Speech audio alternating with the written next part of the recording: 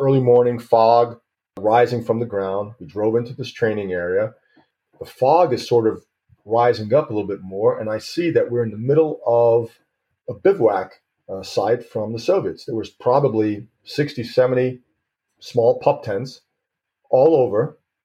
And so you can imagine, what do you do now? This is Cold War Conversations. If you're new here, you've come to the right place to listen to first-hand Cold War history accounts. Do make sure you follow us in your podcast app so that you don't miss out on future episodes. We return to the second part of Tom Favia's story with the US Military Liaison Mission, which the Soviet Union permitted to operate in East Germany, ostensibly for the purposes of monitoring and furthering better relationships between the Soviet and Western occupation forces. As you'd expect, there are some incredible incidents that Tom shares with us, including one with a drunk Soviet major who tries to defect. Tom was with the US MLM when the wall opened in November 1989, and he describes the uncertainty of the time, with Soviet soldiers selling parts of tanks and munitions. If you've listened this far, I know that you are enjoying the podcast, so I'm asking for donations to support my work and enable me to continue producing the podcast. If you become a monthly supporter, you will get the sought-after Cold War Conversations drinks coaster as a thank you, and bask in the warm glow of knowing that you are helping to preserve Cold War history. Still not sure? Here's Andrew Hawes, one of our monthly supporters. Hi, I'm Andrew, and I'm very proud to support Cold War Conversations with a small donation each month, because Ian's put together such a brilliant range of interviews. If you want high power, there's the son of Nikita Khrushchev, there are cross-border romances, old-fashioned spy stories, and the bizarre world of East European football. If you do support the podcast, your wallet will be a tiny bit lighter, but your brain will be very, very thankful. Just go to coldwarconversations.com/donate. If a financial contribution is not your cup of tea, then you can still help us by leaving written reviews wherever you listen to us, as well as sharing us on social media. It really helps us get new guests on the show. So, back to today's episode. I'm delighted to welcome back Tom Favia to our Cold War conversation. I presume you had some incidents where the Soviets were trying to block you in, or the Stasi was trying to hinder you. Can you describe any of those? Yeah, detentions, and again, that was one of the things that if they detain you, then take the detention. Don't risk getting injured if they detain you, and don't injure them either. So if they tried to block you in front, rear of the vehicle, then you would just stop. And in those cases, it was usually just a waiting game. So they would call the commandatura from the next near village or city, and then he would come, and then he would, with the U.S. officer, they would be discussing. He would be accusing us of being spies and being somewhere we were not supposed to be, and we would say, no, that's not true, and we're allowed to be here. And usually after about an hour, they would want us to sign something, and we'd say, no, we're not going to sign it. And then sometimes they would just say, okay, and then go, or sometimes they would take us back to the commandatura, and the officer would drink a vodka with them, and then we'd go. So sometimes it could get a little bit nasty, if it was rammings. But in my time there, I only had one near incident. So maybe it was luck, maybe it was just because I was good. I'm not sure, but you never knew. That was the problem. You never knew how they're going to react. We could drive into a training area. I'll give you an example. It was early morning fog rising from the ground. We drove into this training area, and the usual procedure: engine off, don't use the brakes, let the vehicle roll to a stop, roll down the window, look and listen. And as I'm doing that, the fog is sort of rising up a little bit more, and I see that we're in the middle of a bivouac site from the Soviets. There was probably 60, 70 small pup tents all over. And so you can imagine, what do you do now? So I think to myself, the officer was also just waiting for me to decide what to do. And I said, well, if I panic and overreact, it's probably going to be worse. So I turned on the engine and just started driving through. Couple of pup tents opened up, guys looking out, looking at us, and I'm waving at them, and they wave back, and I drive straight through. So I was very lucky. But other times, you would pull into a let's say they had these every piece of wood or every wooded area in East Germany at the time was really a training area for the Soviets. We used to call it the playground for the Soviets. Because every forest, every wooded area you would drive into, there was some kind of Soviet prepared fighting positions, and some were, for Scud missiles, some were just for infantry vehicles or units, and some had bunkers. And sometimes the bunkers were manned all year round, and sometimes they're only manned a couple of times a year. So you'd pull in, and there'd be these two poor Soviet bastards, as I'd call them, that were left there. They didn't know how long they were going to be there. They didn't know when they were going to be picked up. They were left with a couple of cans of fish and a couple of cans of water, and that's it. And that's why there were always two of them, to make sure one didn't try to run away. And they were happy to see us. They were happy to see us because then we'd give them some Coke and chocolate and some reading material, and they would tell you everything.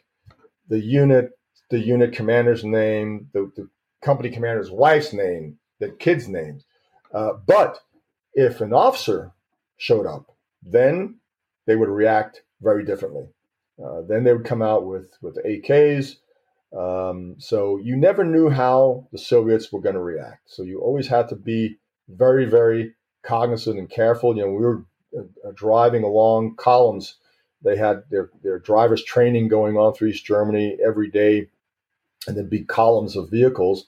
So we're driving past and photographing and recording their numbers. And I'd always have to keep an eye and see what they were going to do, because you never knew if one of these big Ural trucks were now going to just pop out and try and ram you. So that was always the issue with the Soviets. You really never knew how they're going to react.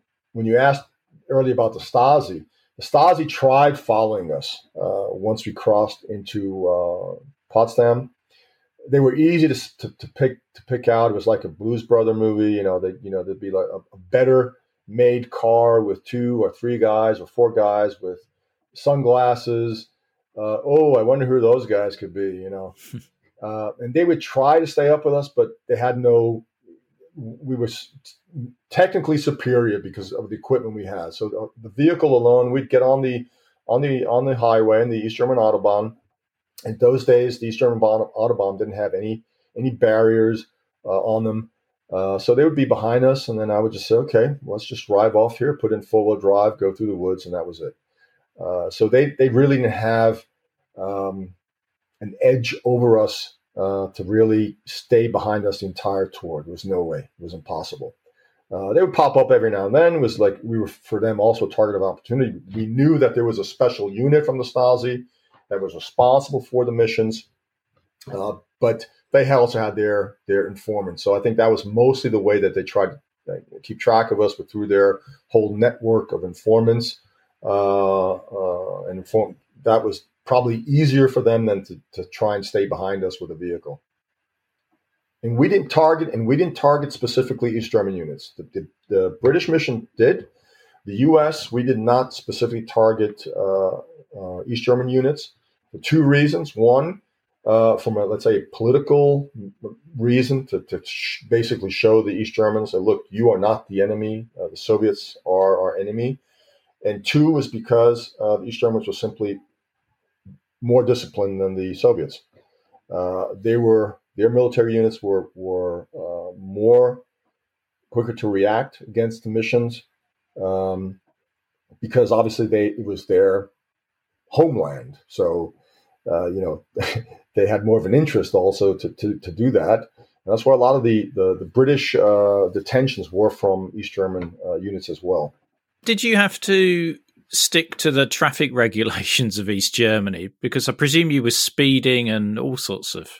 Well, it was basically, yes, we were supposed to follow the East German regulations, but obviously we could break them for safety and tactical reasons, which was then most of the time. I mean, if we were just traveling from one target to another on the Autobahn, I would drive maybe 120, not faster. Back then it was 100. It was allowed 100 kilometers an hour in East Germany.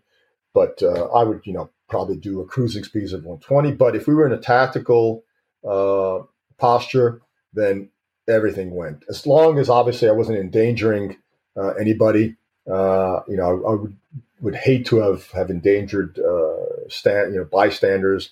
But that's why we also had lots of East German marks with us. If we had a small fender bender with an East German, we usually just gave them 10,000, East German marks, and they were happier than you can imagine. So, wow, yeah, I could imagine. But that happened. That was very rarely that there was some small fender benders. Again, I think it was just probably luck and good judgment that played a role there as well. Did you go into any of the permanently restricted areas? Personally, no. We drove through them. I know that in the past, if there was some really something going on that they wanted you to look, we would say, okay. But I know from information that the French were a little bit more keen on disregarding the PRAs. But we had the right to drive through them, to transit through them. So that was no problem. We were on the Autobahn, which was going through a PRA. We could use it, and if we stopped at on a bridge because we had to take a break, and maybe we could from that bridge take some pictures, we did that. I know one time that I went through a PRA purposely because one of our officers, he was at a OP, he was out on tour, and it was night. His wife was in West Berlin, and she went into labor. So the chief of mission said, look, we need to go try and find him because we had no communication, see if we can get him back before his wife has the baby. And because I knew I'd been out with that officer quite a bit, I knew usually at night in that area where he would be at an OP on a rail line. So we drove, we broke every rule imaginable. We were in the sedan.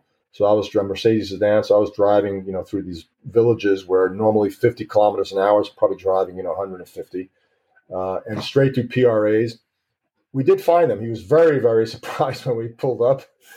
And then I brought him back. Unfortunately, the baby was already there before he got there, but we did our best. But that was the only time that I personally broke the PRA rule. But you were detained at some points, were you? No, I was never detained. Again, I said I think he was lucky or good judgment, but I was never detained. Yeah. Very impressed. Very impressed. Have you any idea what's the most important document or item that you and your officer found while on tour? There was actually quite a few. I remember because when I left and I got my award, it was all written up. But you were really never that cognizant about all these intelligence gathering, let's say, issues. You just did it, and when you got back, you just debriefed and went on your next tour.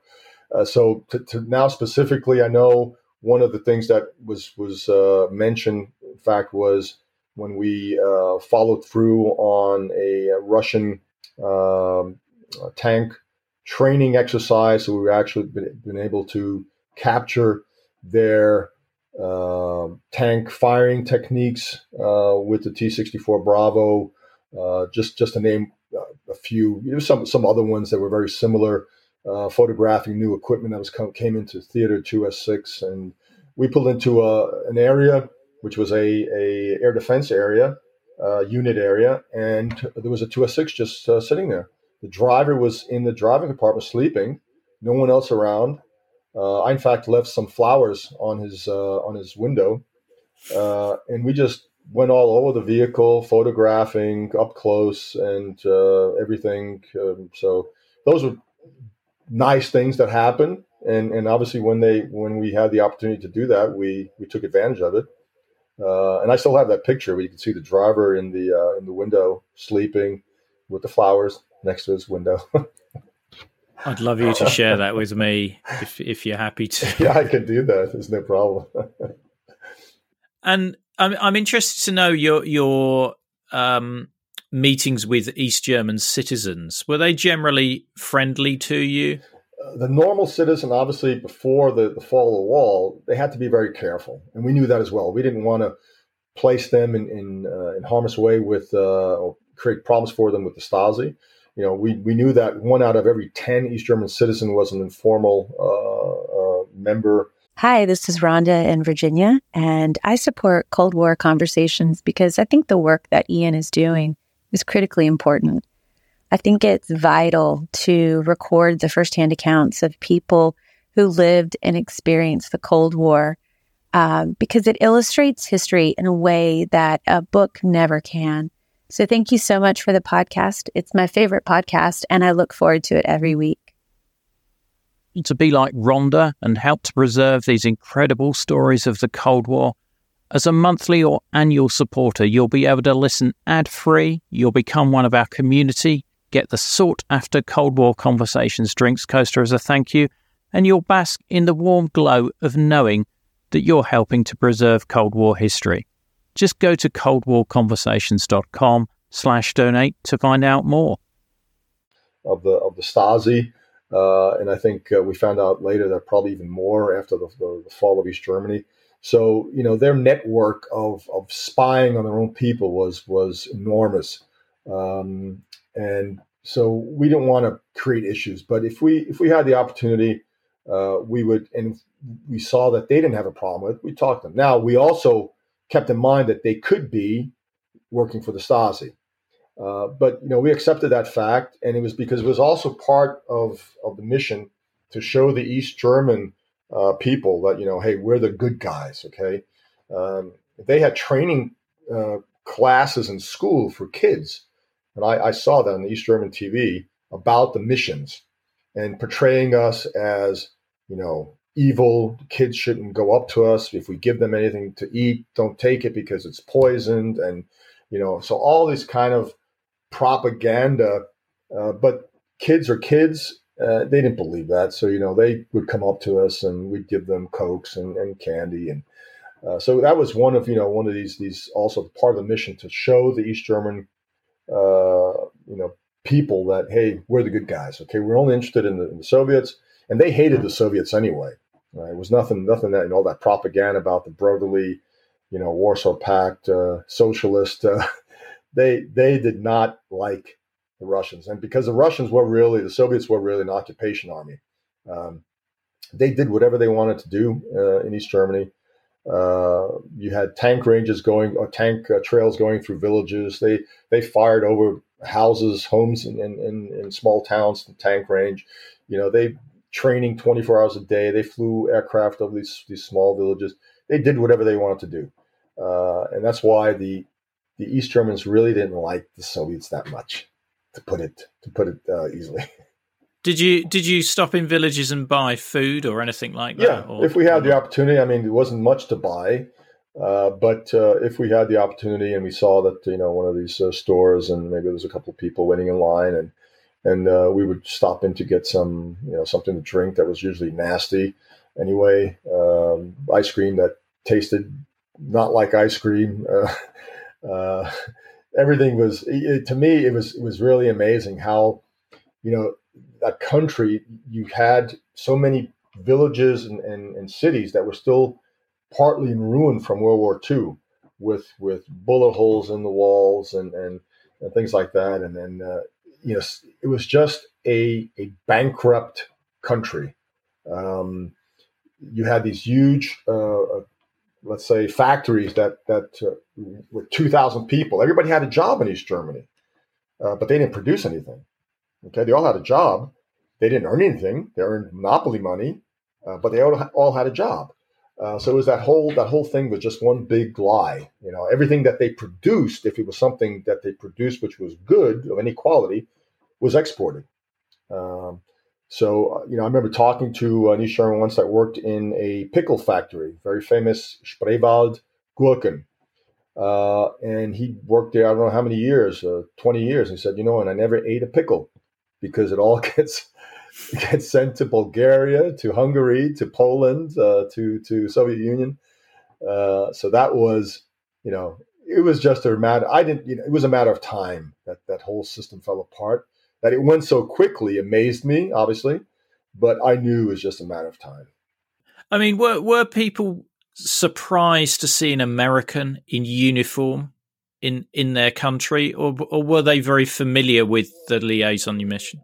My years, the last years of the mission, they were obviously very used to us because we went through every small little village, big city, so they knew about us obviously, and a lot of them were just curious. Many were still curious when we pulled up in the G-Wagon, and for them, because they drove in these plastic cars, and most of them didn't have a car because they had to wait 20 years to get one. So when they saw this G-Wagon, they were always very impressed. One of our mission chiefs, I think was in the 70s, had his own vehicle with the mission plate on it, so he could do that. And it was a sports wagon. I can't remember what some Corvette or something like that. So I remember having seen a picture of him, somewhere in East Germany with that, and everybody surround all these Germans looking at that. But that was his mission car, So yeah. I was surprised. You mentioned the fender benders and paying off that. I'd imagine if you hit any Trabant with a G-Wagon, there's not going to be much left of the Trabant. We assisted one time an accident on the Autobahn where I don't know what he hit. In fact, I think it just fell apart.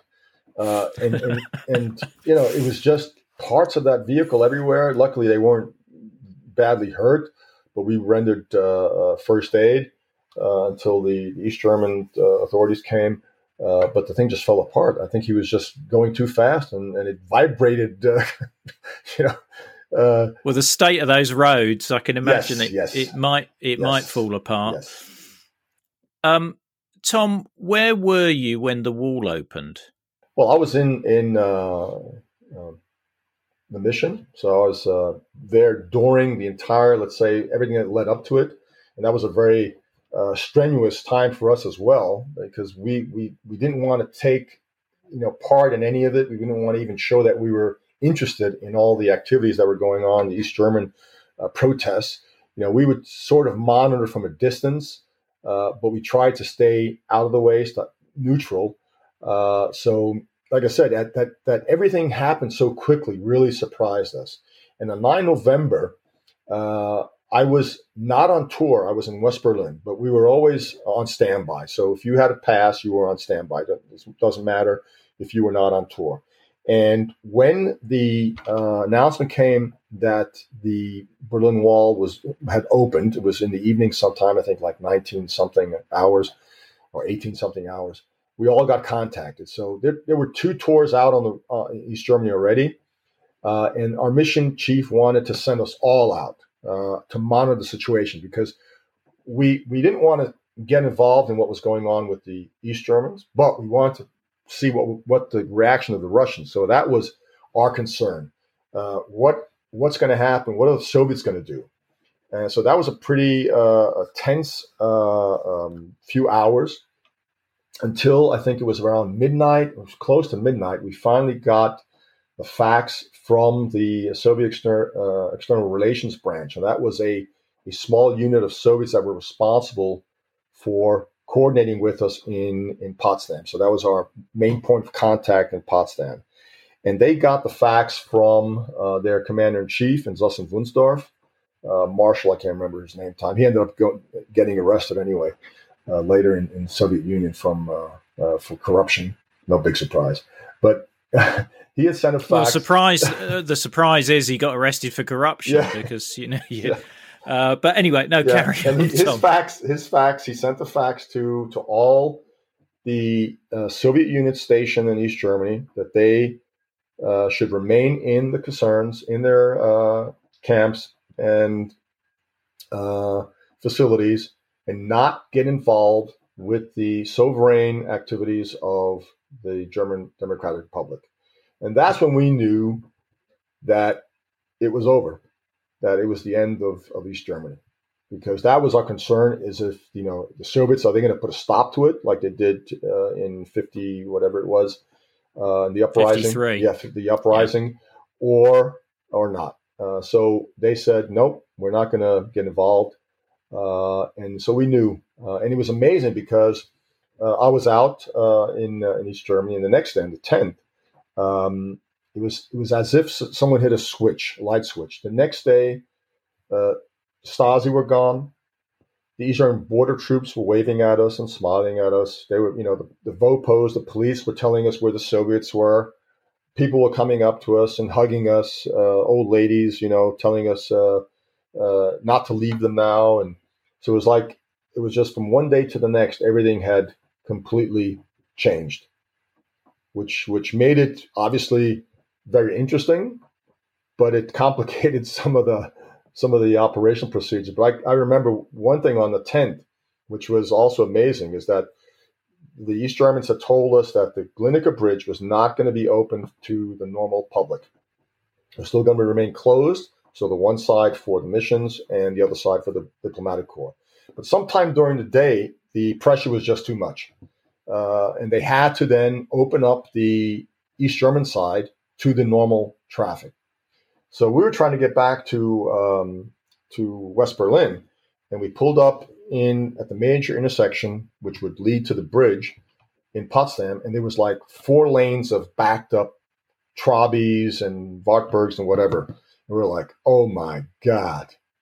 And out of this 4 lane of cars comes running towards us an East German border troop who the day before, would have pointed his AK at us. And he's waving the baton, smiling, and he's telling us to follow him. And he leads us through all this traffic to the bridge. In the meanwhile, East Germans are jumping up on top of us and kissing us through the window.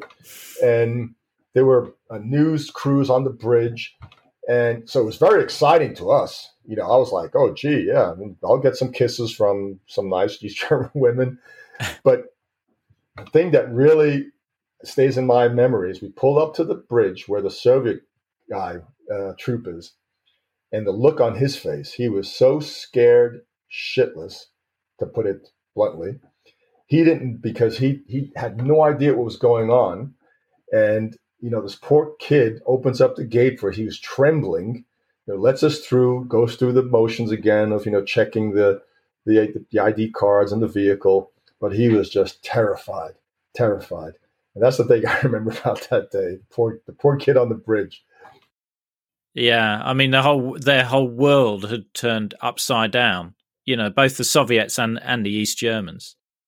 And like I said, what made it then more difficult for us is up to the German unification, because we were still operational. The Soviets were still there, but now the borders were open. So before, the Autobahns were basically empty, except for Trabants. Now you had all these West German cars coming through and traffic jams. And so we also have to be careful about how, West Germans getting stupid and driving into a Soviet training area or around an installation and maybe getting shot. So it was a pretty sensitive time, because also the Soviets, they knew everything was falling apart, and now it was like everybody on their own, especially the officers. We had, officers that were selling weapons, munitions. So that was also a very, very dangerous time. They were, offering to sell you parts of tanks, and so everybody wanted to make money now because they knew it was over, and soon they were going to be going home. We picked up a drunk Soviet major on the Autobahn in the middle of the night. And normally we shouldn't have done that because not in the vehicle, but somebody would have ran him over. We pulled him into the G-Wagon, and he was begging us to take him to, he wanted to defect. And we said, no, we can't take you. We work for your boss. So, and he was just telling us everything. He was drunk, very drunk. And then we drove him off the Autobahn about 5-6 kilometers from the Autobahn and let him out. Obviously, we never knew what happened to him, but Those are the kind of things that were happening then as everything was falling apart. The Soviets were also embarrassed because, now you have all these Western Germans driving through East Germany, and their concerns looked terrible. Some of them, they hadn't done anything since the end of World War II. So now they were like painting the walls with gray paint on the outside so it looked a little bit nicer. Those were the priorities at the time. So it was a really, really strange situation leading up to German Unification Day. Yeah, because presumably there were probably other intelligence organizations driving around East Germany trying to recruit some of these people. I would definitely think so. Yeah. That's why I said, when people would call us, and that's one of the things I always tell people, they would say, and they refer to us, spies. And I said, well, no. I said, we weren't spies. We were conducting reconnaissance. We were in uniform. We were in uniform, clearly marked. We were in vehicles that were clearly marked. Spies are the other guys who are running around in civilian clothes and doing that kind of stuff. So, no, I'm sure, those agencies were very active at that time. Did you ever bump into anything that you thought, this looks a bit suspicious? There was so many things that were suspicious in East Germany. Yeah, but it's hard to just say, point out to something specific, but there was so many things. Like I mentioned earlier, all of our house staff we knew in the Potsdam house were working for the recruited by the Vopos Stasi. I remember a funny incident is one of the folks passed away. So one of our officers, who was the naval officer, he was a Marine, a lieutenant colonel, he decided to show up at the funeral in Potsdam for this guy. So they're all standing there in their military uniforms. On this guy's casket was the East German flag with his hat, his uniform hat, and they were all kind of a little bit, embarrassed that now here's the Marine lieutenant colonel who showed up at the funeral. Yeah, no, I could imagine that being. We weren't expecting that. A little bit awkward, yeah. So, what were the days leading up to Unification Day like for you? Did you know that your account with Amazon can help me get new guests on the show? Just search for Cold War Conversations on Amazon and leave a review for the podcast. Thank you. We continued with our operations as normal, and probably even a little bit more extensive, except to keep an eye on those kind of activities that were taking place. We had been given a lot of money, dollars, to get that stuff off the street if in case we noticed people were selling grenades and weapons and things like that. So that was an additional burden on us to keep an eye on those kind of things. But we were continuing with the normal activities. But on the other hand, we knew that the talks were going on and that we would be deactivated because the 2+4 agreement, and there would be no reason for us to exist any longer. Legitimacy would be taken away. So we knew the end was coming, and in fact, the missions had to deactivate one day before German unification, because that meant we gave up that sovereignty or that we had and gave it back to the Germans. So one day before German unification day, we officially deactivated.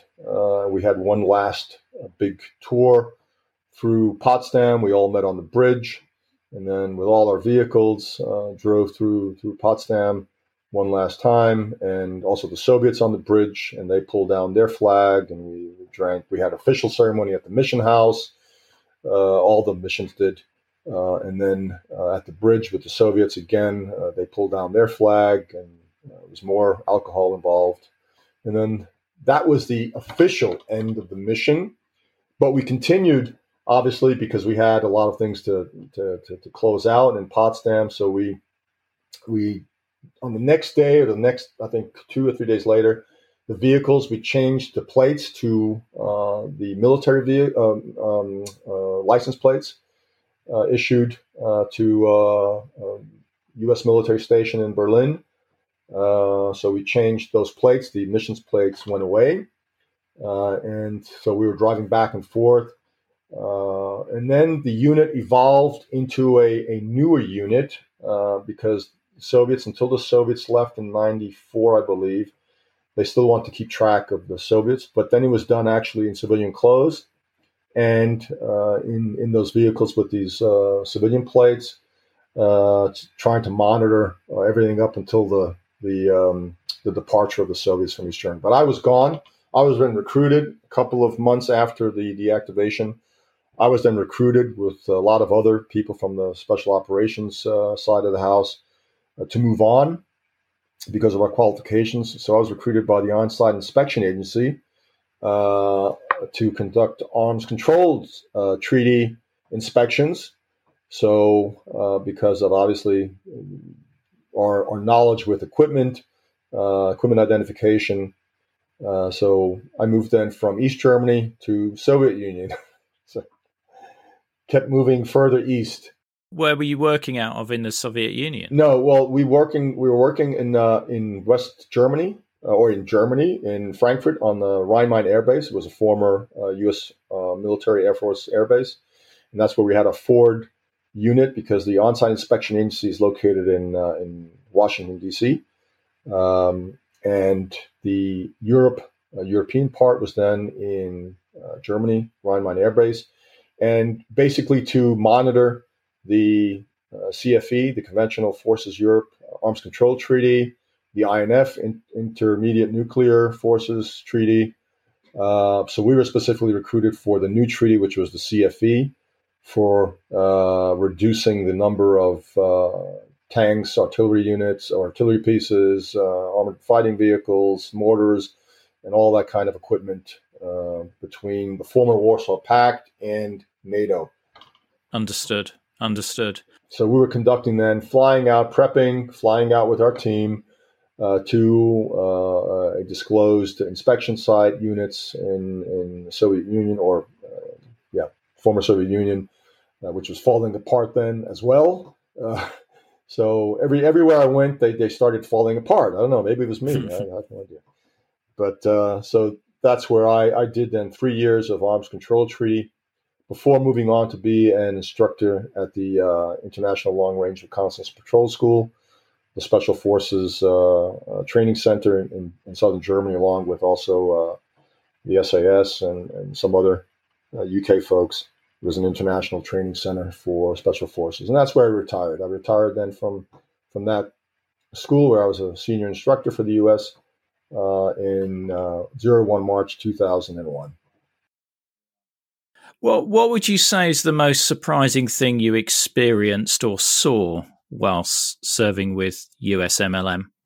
I mean, like I said earlier, every mission was completely different. Sometimes it was very boring, and sometimes it was just adrenaline pumping from one win to the next. I think it was always these small things that stay, in your memory. Like I mentioned earlier with some of these incidents or stories. And I remember one time we pulled into a training area, and again, window down and listening, looking, and I hear somebody whistling, and I'm thinking, who's whistling? I don't see anybody. And the officer's looking, and he says, "What is it?" I said, "I hear somebody whistling." So you're sure? Yes. And all of a sudden, the Soviet guard falls out of the tree on top of my G-Wagon, so the hood or the bonnet and so you can imagine the look on my face as my buttocks are pulling the springs out of the seat of the G-Wagon, and I turn the engine on and I put in reverse and I start going back, and he rolls off the vehicle. He stands up and he's laughing his butt off, and I'm screaming like a little, frightened kid as I back out of there. So those are the kind of things that, just stay in your memory, and you think, oh boy, did we have some fun in those days. Those are great stories. Have you got any souvenirs that you've kept Yes, of course. Everybody. We all took souvenirs. I think probably when you had some of the other talks with the UK folks, the East German or the Soviets back then put up what were called mission signs, mission restriction signs. They had no validity. They were not included in any agreement, but they just put them up. They were all 4 languages, to saying that passage of mission personnel was prohibited. And so we had a sort of a thing that we always took them down and took them with us, which really upset the East Germans and the Soviets.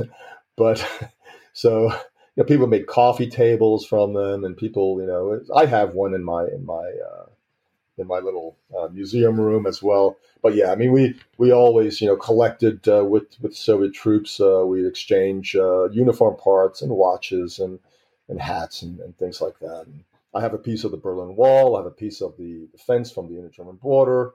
So I have all that's memorabilia from the Cold War in East Germany in my little museum downstairs. If you only had to keep one item, what would you choose? I would definitely keep the mission sign. Right. Yeah. Yeah. No, I've seen a few of those. That seems to be probably the most popular souvenir. That and the license plate. License plate, obviously, I have license plate, but those were given to us, obviously, when we left.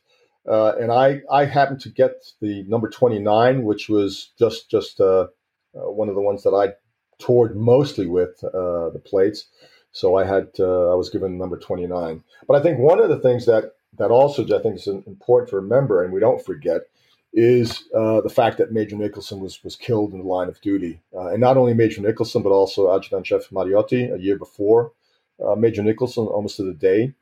And that's why I conduct a yearly ceremony at the site, the memorial site in East Germany, or in Germany, so now in Mecklenburg-Vorpommern, where near Teschentin, Ludwigslust, where Major Nicholson was killed, the site of the former tank range. It was a sub-caliber tank range. And there's a memorial stone that was erected years back. I think it was 2004 it was erected, 2005, can't remember. And so I didn't want it to be forgotten. You dedicate this size stone and have this big ceremony, and then that's it. No. I said we need to make sure that it's done on a regular basis. So we try to do it every year near the date of his killing in March, 24 March. Obviously, this year and last year, we could not do it because of the pandemic. So we're hoping that maybe to do it in the fall if everything works out. But we do that every year at the memorial site. And we remember not only Major Nicholson, but also Adjutant Chief Mariotti.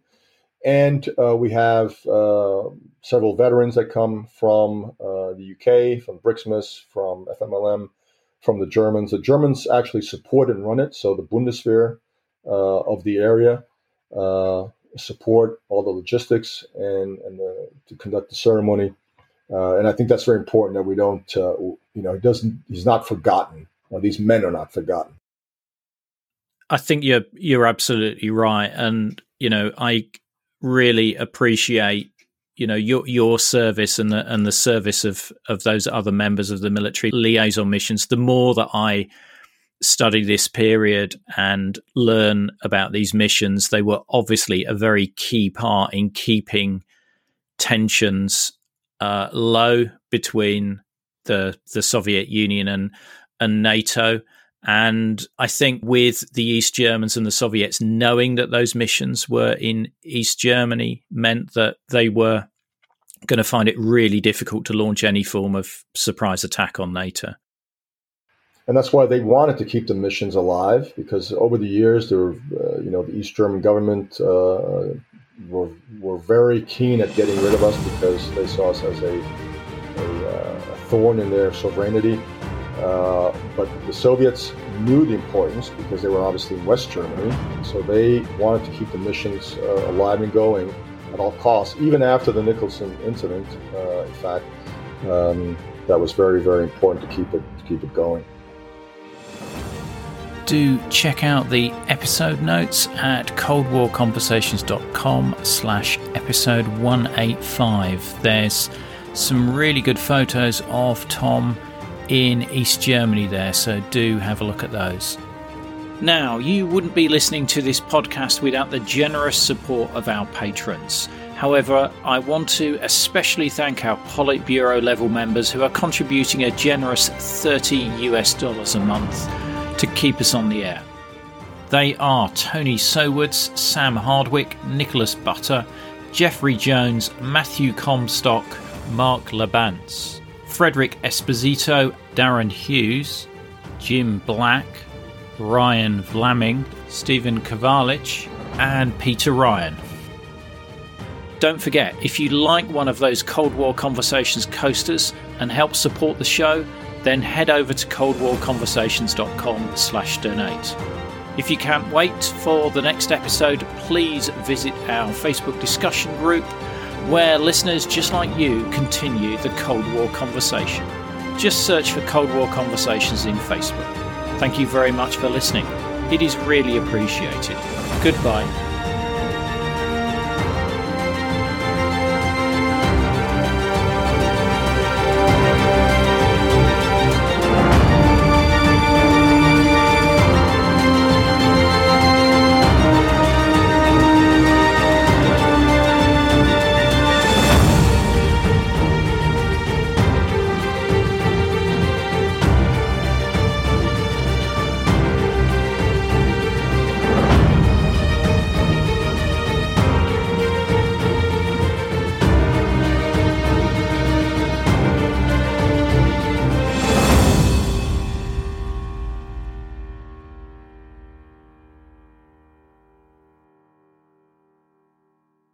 Not enjoying the ads? Well, you can avoid them by going to coldwarconversations.com/donate. By becoming a monthly or annual supporter, you'll enjoy ad-free listening, become a part of our community, receive the sought-after Cold War Conversations drinks coaster, and bask in the warm glow of knowing that you're helping to preserve Cold War history.